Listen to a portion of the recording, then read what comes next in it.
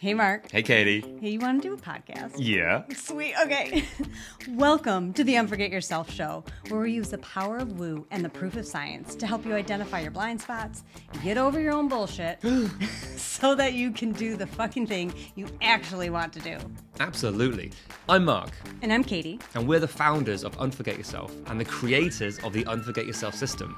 Look, being a business owner is tough. Yeah. With vulnerability and with humor, we'll be sharing with you the real stories behind the success of those brave and crazy enough to start their own business. And to show you that you're not alone. You're not. Well, from the accidental entrepreneur to the laser-focused CEO, we have honest conversations about how they got to where they are today. We talk about the challenges that they faced and what they're currently dealing with in real time on their roller coaster journey. Along the way, we want to show you that it's you. You are the most important asset in your business. Yeah, you are. So let's cut the bullshit and start the show. Enjoy. Okay, hello everyone, and welcome to the show.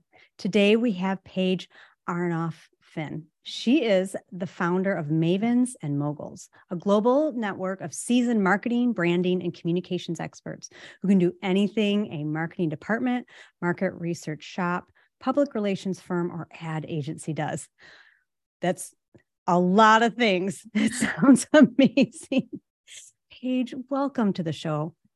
Katie, thank you so much for having me. It's great to be here. Oh, you're welcome. Paige, for our audience, could you please share a bit about yourself and about Mavens and Moguls? Sure. So, it only kind of makes sense, I guess, in retrospect. When I grew up, I had no idea I was going to start a company. I always thought I would go work for a big public company. I went to school thinking I was going to join big companies and maybe run one day. Yeah. That was the path I thought I was on. I got an MBA. I looked at people like Meg Whitman and Ursula Burns as role models. I worked at big companies like Procter & Gamble and Coca-Cola. And I thought that was the path I was on. And when the internet exploded, I got kind of bitten by the dot-com bug and got very curious about this whole technology wave that was happening. And I left my big cushy job at Coca-Cola, where I was the assistant chief marketing officer, biggest brand in the world, big corporate platform. And I went and joined this startup that no one had ever heard of before out in Los Angeles. Mm-hmm. And in less than 2 years, we went public. We were sold to Yahoo. Then my husband got a job in Boston. So we moved to the East Coast and I joined another startup as the head of marketing. And then we got sold. And then I did a third startup as the head of marketing and we got sold and also went public. So I call them my 3 base hits. I'm not Sheryl Sandberg. I didn't work at Facebook or Google or LinkedIn, but I made a little money 3 times and I had a ball. I learned so much. My early career, like I said, was with these, huge brands, big budgets. And then I worked for these brands no one had ever heard of. And then they got well known. And then 9/11 happened. And if you're old enough to remember, for those people watching and listening, when 9/11 hit, that was just a roller coaster for the stock market. And people just panicked. They fired their marketing departments. They were worried that they weren't going to be able to raise any more money. So they cut their spending. And a lot of companies just held back on marketing. And I had just gotten bought out of the third startup at that point. And I thought I was going to basically, be on the beach for a while. And before I knew it, a lot of the venture capitalists and private equity people that had made money at those startups where I was doing marketing called me and said, we have a whole portfolio of businesses, and people that knew me in previous lives said, we need help with marketing and we don't know what to do. Can you help us? And, I was never a consultant. I never worked on the agency side. I was always the client. I was the chief marketing officer, but I had all these people who were available that had just been laid off of work. I had all these people that needed help and I put them together. And Yeah. I called the women the marketing mavens and the guys the marketing moguls. And for short, I called them mavens and moguls. And we really just hit the ground running. We had clients from the get-go. And I built a website with a college buddy of mine. She wanted to learn how to program. So she did all the programming. I wrote all the copy. And that was going to be just to get us started. Well, that website lasted for about 5 years. I always joke I'm the cobbler's kid. I'm the marketing company that does a terrible job marketing ourselves. But it's been a wild ride. So that was more than 20 years ago. And here we are, still having fun, still going strong. But I never would have guessed this would have been my path. All those jobs I was telling you about, my longest job before this was 3.5 years. And I've now worked for myself for more than 20 years. So I always joke, like, what happens if I get sick of my boss this time? I'm dead, because I don't think I'm employable anymore. I don't think I could go back and work for anybody again. But it's still fun. And with all the ups and downs, 9/11, the Great Recession, COVID, in a weird way, I feel like we're almost more relevant now than we were when I started, because the world has moved to this kind of virtual hybrid model. And we've been very scrappy from the beginning. And, I've got people in 14 cities around the US. I've got people all over the world in major metro areas. And we come together and form teams based on what clients need. So here we are. And, it's kind of a long answer to a short question, but it's working, and I still love it. Well, isn't that what's most important, is that you still love it? And yeah, you must be your best boss, obviously, if you stay. Oh, I had some great bosses growing up, and I had some terrible bosses.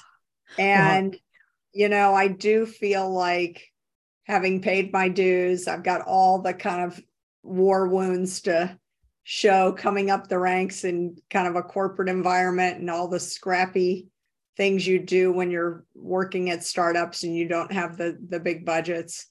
But yeah, I do feel like I love working for myself. I am a good boss. I had to laugh for a second there when you're talking about paying your dues, because I think so often, especially in this space when we're working with younger people, it's such a different environment than it was 20 years ago, especially, referencing 9/11. Wow. Yeah, no, I mean, absolutely. When I came out of college, people joined big companies, Xerox, IBM, Microsoft. You wanted to join a training program, where companies invested in you and trained you. Maybe you did a rotation through all the different departments so you could see kind of where you best fit in. But when startups exploded, when the internet happened, and this whole entrepreneurship culture evolved, a lot of people didn't want to go work for big companies anymore. They wanted to work for scrappy entrepreneurial ventures. And when I ran those 3 startups as the head of marketing, I had a bunch of people working for me that never worked in a corporate environment before. And so, I was older than the 2 founders of that first startup. I mean, it was your classic, childhood guy friends that came up with the technology. And, I was, and that was, 1997 through 1999. I mean, that was a long time ago. And I was the old lady there. I was only in my 30s, and I was one of the oldest people in the company. Oh, yeah. I have to laugh thinking 1997 through 99 wasn't that long ago. Come on. But it kind of feels like it. Yeah. So it's interesting. I shouldn't say it's fascinating to hear how there's this shift that you going from the big corporate world into the scrappy world into on your own. What do you think is like, what makes you tick in that way, that you followed that rather than going the traditional direction? So, my dad and both my grandfathers were both all commercial bankers. They worked Yeah. at big banks for their entire careers. So I grew up feeling very comfortable in a kind of corporate business environment. And when I worked at Procter and Gamble and Coca-Cola, they were very structured, very hierarchical. And there was a career path at P&G. It's a promote from within organization. So you don't get promoted until someone ahead of you gets promoted. And they don't get promoted till somebody ahead of them gets promoted. And like I said, I wanted to be ultimately someone that ran a division or ran the company. But when you join at the entry level, which is the only way you can get into that company, it can take decades to get to the level that I was hoping to get to. And things move slowly. And there's a process for everything. And P&G, it's an amazing company in every category they compete in. They are the market leader. When you think about their products, Crest toothpaste, Charmin toilet paper, Bounty paper towels, Pantene. I mean, their brands are the stellar best brands in their categories. They are number one and sometimes number one and number two in the categories that they compete in. So it's interesting now looking back through the lens of having run my own business now for a couple of decades. I'm amazed I was as successful as I was in that corporate environment, because now I realize I was always someone trying to bend, break, and change the rules. My boss would say, okay, we've got a promotion coming up. Go drop a coupon, do an ad, blah, blah, blah. And there was a way P&G did everything. They had a method for everything. They invented brand management. And so my boss wanted me to follow the rules. Yeah. And I'd come back to my boss's office and say, okay, I know what you want me to do, but I have this other crazy idea. What if, and my boss would like shake her head or shake his head and be like, Paige, I'm not asking you to recreate the wheel. I'm just asking you to go do what we need to get done. And I think now I realize I really was trying to be more entrepreneurial in a corporate environment. But again, I joined Procter and Gamble in 1990. I joined Coca-Cola in the mid to late 90s. So this was before they were looking for like entrepreneurial people to shake things up in these big corporations. So I took baby steps. When I got bitten by the dot-com bug in the late 90s, I left my cushy, corporate job with my secretary and, all the corporate, I used to fly on the corporate jet. I mean, it was a great gig. And then I went and worked for this startup where I was one of the oldest people in the company. And, in your corporate life, you dress up, everything's very formal. Yes. At Coke, Coke's headquarters is in Atlanta. In that era, men didn't leave their office without putting their jacket on to go, whether they were going to the cafeteria or the bathroom. They didn't walk around in shirt sleeves. You could sit in your office casually, but when you left your office, you were suited up. And I wore something very, structured and formal every day. When I joined the startup, it was in Los Angeles, in Santa Monica, 5 blocks from the ocean. People came in flip-flops. They came in shorts. They had tattoos. They had piercings. Their hair was crazy. It was like a complete whiplash. I mean, and, when I would tell people in the morning when they'd come in and we'd huddle in a conference room with coffee and we'd, maybe we were going to go do some market research that day. Yeah. A lot of them never really had the discipline and the structure of like how to conduct market research. At P&G and Coke, you'd spend thousands, maybe tens of thousands of dollars on research, and it would take months, and it was statistically significant. I mean, it's like trying to predict a presidential election. You talk to thousands of people, they fill out surveys, you do focus groups. Startups don't have the time or the money to do that.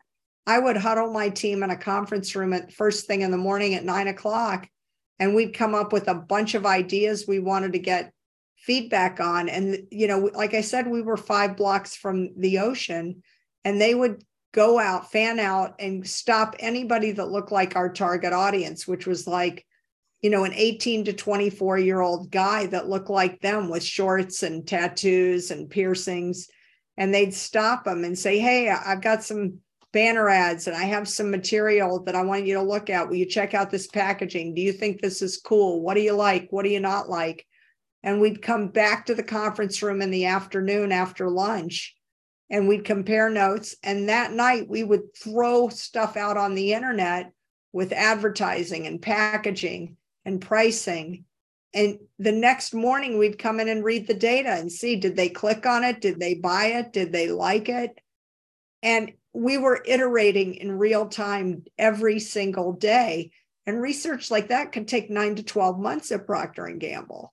We didn't, when you're working on internet time, you have to be real time responsive, and you have very little budget to work with. It wasn't statistically significant, but it didn't take us that long to pull it down and try something else. And, when you're iterating at that level in real time, in a week, you can learn a ton about your business, what's working, what's not working. So I think I was probably cut out for a more scrappy entrepreneurial career path, but I had never seen that. Like my parents, like I said, when you go to business school, those are not the cases. Those aren't the companies you study. You study IBM, you study Xerox.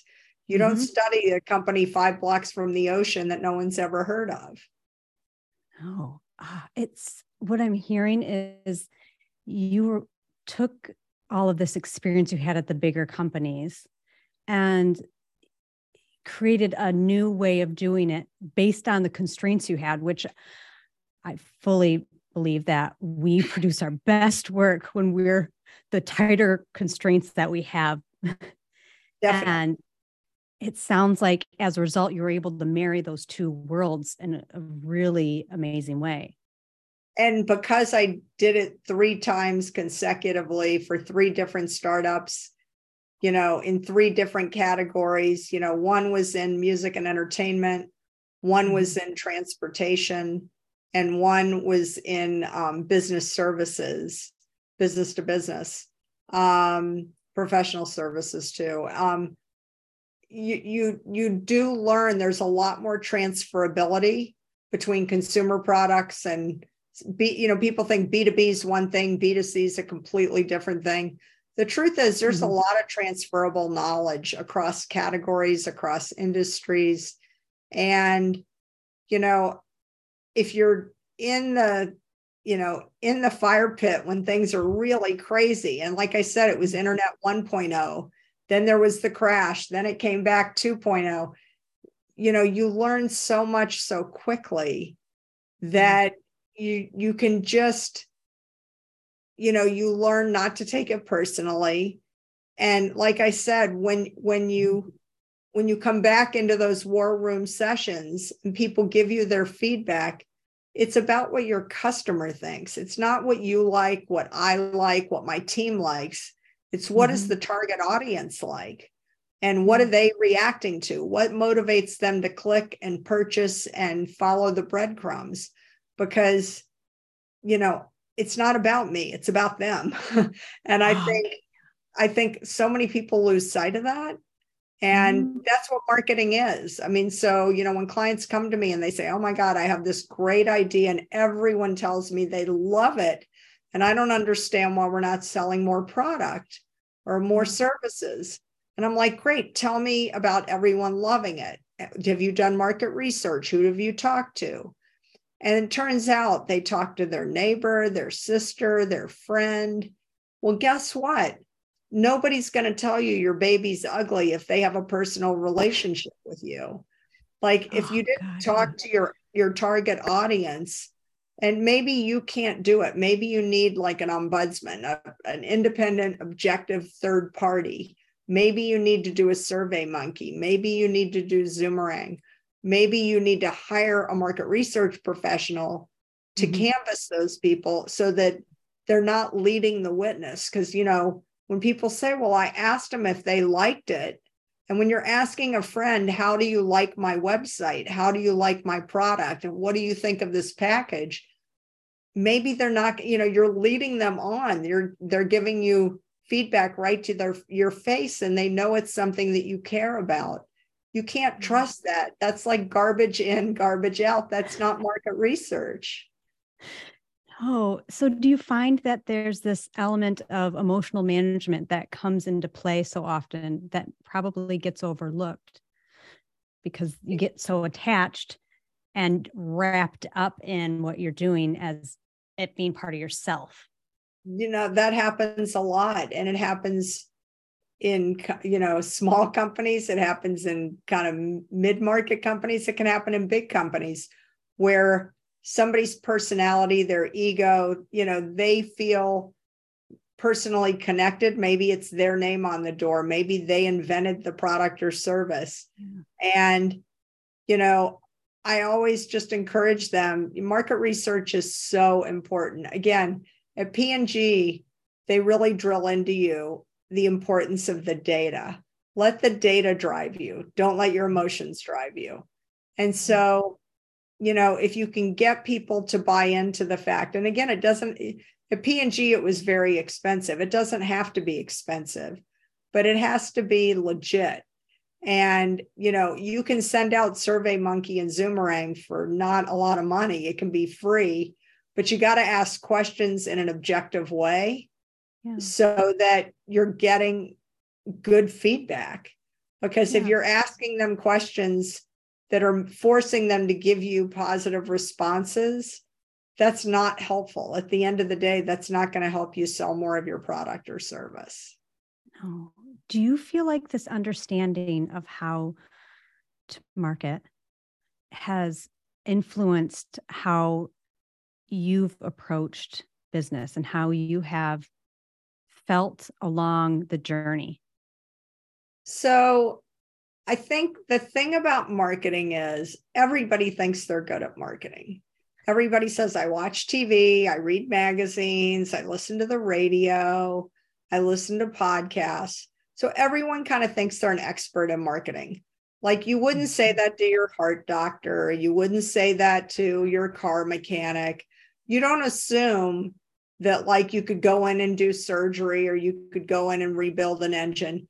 But everyone thinks they're like an expert on websites or, so part of it is you're dealing with people that feel like they might be more aware or educated about something that they don't actually have the training in. So that can be a challenge in and of itself. But even if they don't believe that they want to invest in market research, I think if we've learned anything during this COVID period, the last 2.5 or so years, whatever assumptions that you made about your market, your business, your product, your service, the world has changed so much since March of 2020 that you have to check in and you have to ask these questions. And it might feel like you're taking 2 steps back to go 1 step forward. But if you're making assumptions, you may not make the right assumptions anymore. I mean, think about how we work, how we live, where we travel. All of that has changed in so many kind of essential ways. And just your normal routines at home. I mean, think about things that you just, nobody wore masks 4 years ago. That was just a foreign thing. When you think about like the coffee shops that are in bakeries that are near here near me, those used to be where I used to hold a lot of my meetings. I would meet clients, we'd have lunch, we'd have coffee. All of those closed for a long time until the vaccine came about. And when you went to the coffee shop, you could order through your phone or online and go pick up, but you couldn't go in and sit down.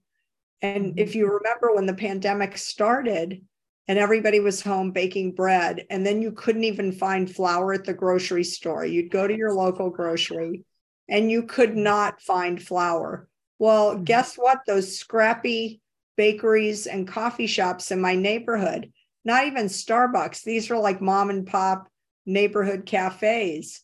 When you went online to order your sandwich or order your coffee, they would let you, they had like these Ziploc bags filled with flour because they had commercial distribution. And a lot of the supply chain, because all the retail outlets had shut down, there were no more schools, there were no more, people weren't going into restaurants, but there was the commercial chain. So they were dividing their industrial size packages of flour into, 1 pound and 2 pound bags for people to pick up. And because they're making sandwiches in the back, they had lettuce and tomatoes and avocados. And I started almost doing more grocery shopping at the cafe than I never bought produce at the cafe ever in my life. It was where I went for meetings. And now, you don't even think twice about, oh, they had such good produce. Now, when I put an order in, I might pick up things other than just like a coffee or a sandwich. So think about just those little changes. And didn't you used to get everything dry cleaned? When's the last time you had anything dry cleaned during COVID? I mean, just think about all the little adjustments you've had to make and the ripple effects of that in every category, in every industry. So make sure that you really understand what the real competitive landscape looks like now, because it may have changed a lot in the last few years. Yeah, there's a theme throughout this whole thing, this whole conversation of being able to identify how to leverage what seems like disaster or could be viewed as it, and instead turning it into, or maybe just finding the opportunities in it that are greater than the disappointment that comes from the disaster. Absolutely. And there are a lot of small businesses that pivoted and found these little nooks and crannies, and they exploded during COVID. I mean, they found areas where they didn't even think about it, and now they're thriving. And I think those are the businesses being resilient, being tenacious. Those are the qualities and traits that I think in the new normal and the post-pandemic world that we're emerging into, those are the companies that are going to be successful and thrive because they read the tea leaves, they listen to their customers, they see opportunities, not threats, not disaster. They see, wow, we could start offering that, and we could sell more stuff. And that's exactly the world that businesses should want to be living in. Oh, certainly. Yeah. Well, it seems as if a lot of this, what has come up, has caused people to feel just really anxious and kind of get tight. And if they can find a space to be able to relax and allow, it'll shift things. What do you find? Where do you find you maybe have those tight, anxious spaces? And where have you found you've been able to just relax into what is? So it's interesting. Before the pandemic, obviously we all circulated a lot, and you might have gone to a gym. I was big into Pilates. I did water aerobics. We belonged to a gym. I did Tai Chi at a studio. I used to meet friends at a coffee shop regularly to knit. And, we called it stitching and bitching. It was really fun. We had a great time. And, like I said, the gym closed permanently. The studios closed. Everything kind of migrated to Zoom.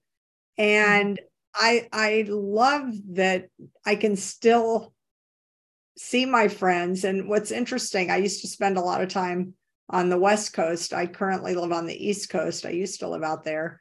But I had groups that I was involved in when I was out west. I had groups I was involved in here locally.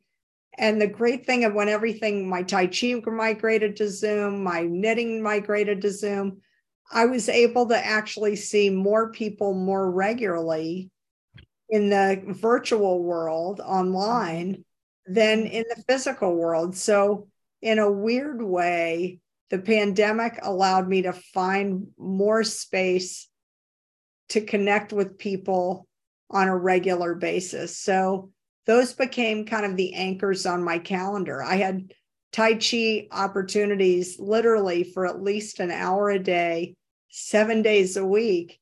And those just went into my calendar. So I would plan my client stuff around, okay, here's when I'm going to take a break and do some Tai Chi and Qigong. Here are the times when I'll be able to knit with my friends in California, my friends here, and everything else kind of worked around that.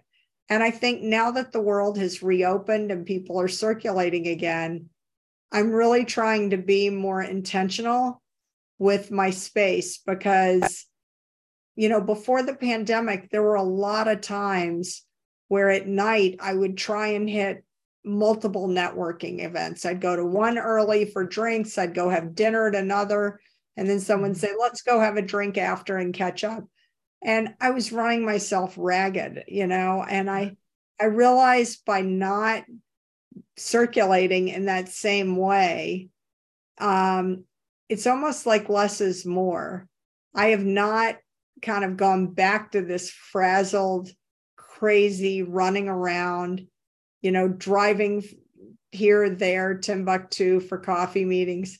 We learned that, you can have great conversations on Zoom. You can talk to people while you're taking a walk, getting exercise, moving, spending more time in nature. I think there were a lot of lessons in COVID that I hope everyone incorporates the stuff that really worked for them. And for me, I am being very intentional about putting things on my calendar. And I'm no longer double and triple booking my evenings. It's not necessary. And at the end of the day, it wasn't really fulfilling. I didn't miss it. That was one of the big surprises to me. I mean, I love hanging out with people. I get a lot of energy from being with people, but I didn't miss doing like all the networking. I probably did more networking in a day or two a week than most people do in a couple of weeks. And now, it really is kind of a less is more. Yeah. Well, it seems like that is one of the main things we came to is we really can pare down and it's going to be okay. In fact, we actually get more out of that.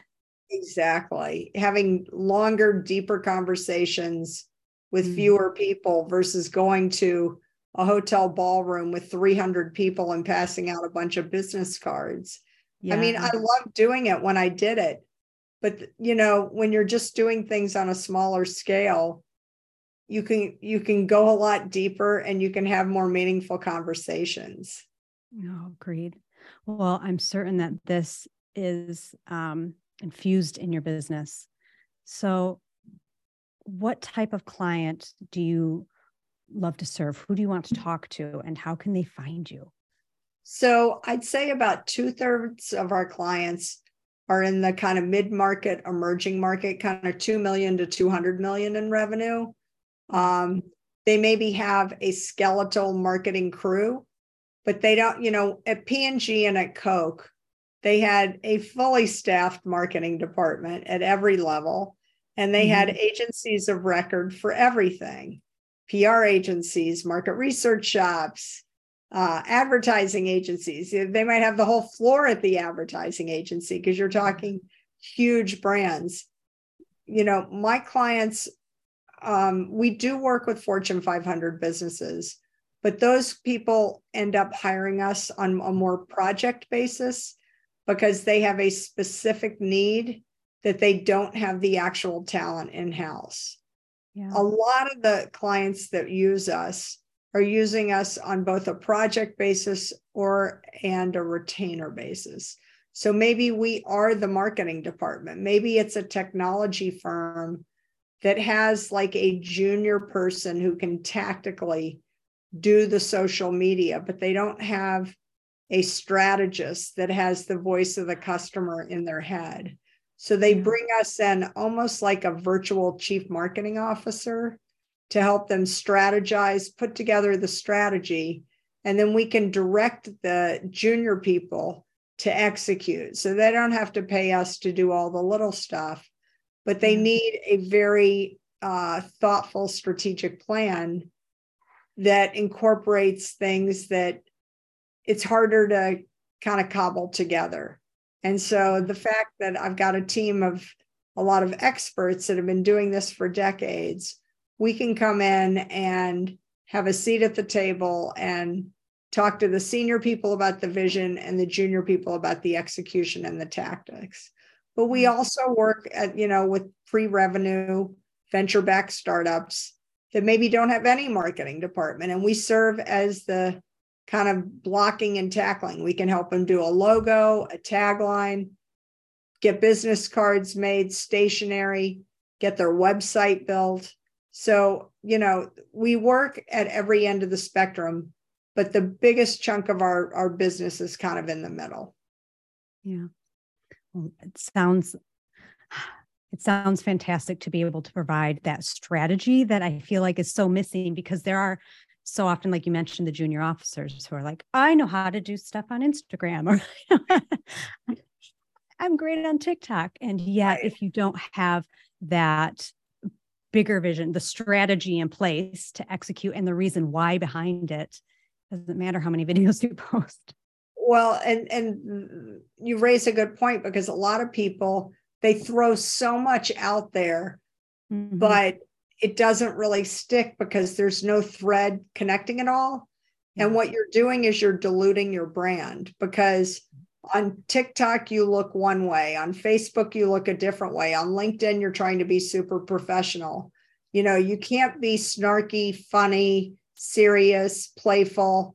Like, you can't have different images on different social media channels, because when you're building a brand, you're building a relationship, you're building trust. And I think the reason why brands like McDonald's or Starbucks are so successful is, any McDonald's you walk into anywhere in the world, you have an expectation of a brand and an experience, and you know what you're getting. And the same at Starbucks. They might have a local flavor, but you have a very good concept and you have a relationship with that brand. Yeah. And I think a lot of businesses they think, well, I'm not, and a lot of small businesses that are very driven by the personality of the founder or CEO, they think, well, I'm not LeBron James. I'm not Martha Stewart. Nobody cares about me. I'm not really a brand. The truth is, everybody's a brand, and your business does have a brand. And if you don't brand yourself, your competition's going to brand you, or the market's going to brand you. And you want to be in control of that conversation. So, having a narrative, making sure that you know what you stand for, who you're serving, what support points matter, and that it's consistently tied throughout. Those themes, those messages are in everything that you're doing, no matter what social media platform. And you can only reinforce a couple of messages. You can't stand for everything. And I think that's where people really get confused. They want to show like, oh, we do A, B, C, D. And, think about Amazon. When Amazon started as a brand, they were the world's biggest bookseller. All they did was sell books. And it's hard to imagine now, but the concept of putting your credit card online and buying a book and trusting them to send it to you and not stealing your number. A lot of people would rather go to Barnes and Noble or, the old fashioned way, but they did it with books and people loved it and it worked and they could trust them. Then they expanded into music, and they started selling you DVDs, and then, and now you would buy anything, and we all buy everything. We buy our groceries, we buy our clothes, we buy jewelry. You'll buy anything on Amazon, and they have your credit card number, and, they'll deliver it the next day, and we love it. But you have to put a stake in the ground and be known for something and stand for that and reinforce that brand and message and build those relationships. Mm-hmm. And if you don't have that strong base, it's hard to extend your brand into other categories and other areas and directions, because, people don't know who you are and what you do. I think what you just said is so important. That where you stated that if you don't name who you are, if you don't brand yourself, that somebody else will. Yeah. I want to just let that sink in to everybody who's listening. And in part, those that are, entrepreneurs in general, I think we get impatient. And so we want to move on to the next thing, but you said we need a firm base. And, it's not just small businesses. Remember back in the day when Hertz was the number one car rental company, and there was Hertz and there was everyone else. There was Hertz and there was everyone else. And then Avis came along and they were number two, and they were being thrown into everyone else. And for those of you old enough to remember, Avis came in and said, "We try harder." Like they were trying to claw back and say, like, basically, we're number two, and there's Hertz and Avis and everyone else. And they tried to build their brand. And, if there's brand confusion, that can be terrible too, because you start promoting your brand and people don't know it's you, and you're moving the category, but you're not moving yourself. And that happened a lot. If in the battery category, you've got Duracell and Energizer. And every time the Energizer bunny was running ads, Duracell's market share was going up and up and up. And people thought, because the messages were so connected to the Duracell brand, people thought the Energizer bunny was Duracell. Different product, different business. So, you have to carve out your niche. You have to know what's different, unique, and special about your category and your business, and make sure that people tie those messages to you, so that when they need your product or service, they think of you first. Because otherwise, you're promoting the category and your competition's benefiting, but you're not. Yeah. Wow. There's nowhere else to go from there. There's so much that you just gave us. Oh, thank you so much for sharing your wisdom and your time and your hard-earned experience. And I've got so many war wounds. I mean, you learn with every twist and turn. And like I said, the beautiful thing now, I think, especially for small businesses, is you pivot, you take your lashings, you get the lesson you're supposed to learn, and don't make that mistake again, and go try something else, and go try something else. So it's about being agile and constantly incorporating the latest data, the latest information. And again, don't take it personally. The market can be fickle. There can be new competitors. There's a lot going on. People are dealing with a lot right now. And it might not be about you. Just get out of your own way. It's kind of, you and I were talking about this before. A lot of people kind of get stuck and they don't understand why no one's listening to them. Well, try a different channel, like go to a different message and see if that resonates, and then try something else. When you get the right message and people hear it and they lock in and they start buying you, that's it. Now you figured it out. Now promote the heck out of that message and double down on that. But just because you fell in love with something, 3 versions ago, if the market didn't care and they're not listening, move on. Don't lock into something that just because you thought it was brilliant and you thought it was funny, you're a market of one. That's not a business. Right. Yeah. You're not buying your own stuff. You want other people to. I have a client that says you got to feed the dog food he wants to eat. Oh, yes. Oh, well, for those listening that want to find you and reach out, where would you like to tell them to go? So the best places are my website, mavensandmoguls.com, and it's all spelled out, mavensandmoguls.com, or look for me on LinkedIn, Paige Arnof-Fenn. I have a hyphenated last name, but on LinkedIn, they smushed it all together. So no hyphen, it's just Paige Arnof-Fenn. Or as one of my clients said, she couldn't, because I have an ampersand in my company name and a hyphen in my real name. She said, I can never remember all the words, but I remembered Paige and Mavens, and I Googled it and you popped right up. So thank God for search engine optimization. If you forget everything, just Google Paige and Mavens and you'll find me. I like how that goes together anyways. Well, Paige, thanks again. This has been such a pleasure speaking with you. Thank you so much for having me, Katie. I've really enjoyed it. Oh, you're welcome. Hey, Katie. Yeah, Mark? Want to do an outro? I sure do. Sweet. Hey, thank you so much for listening and making it to the end. Yay, you. So what happens next? We ask them the things that podcasters are supposed to ask at the end of an episode. Can you please rate, review, download? Subscribe. Yeah. But why is it important? Because that's how our podcast gets noticed. It's how people find us. It is, and we want all their earballs. All the earballs all over the place. We do. Nice. Yeah, so please do all those things. We'll be ever so grateful. And then more people hear your beautiful voice. Or yours. Oh, yeah. See you next time. Bye.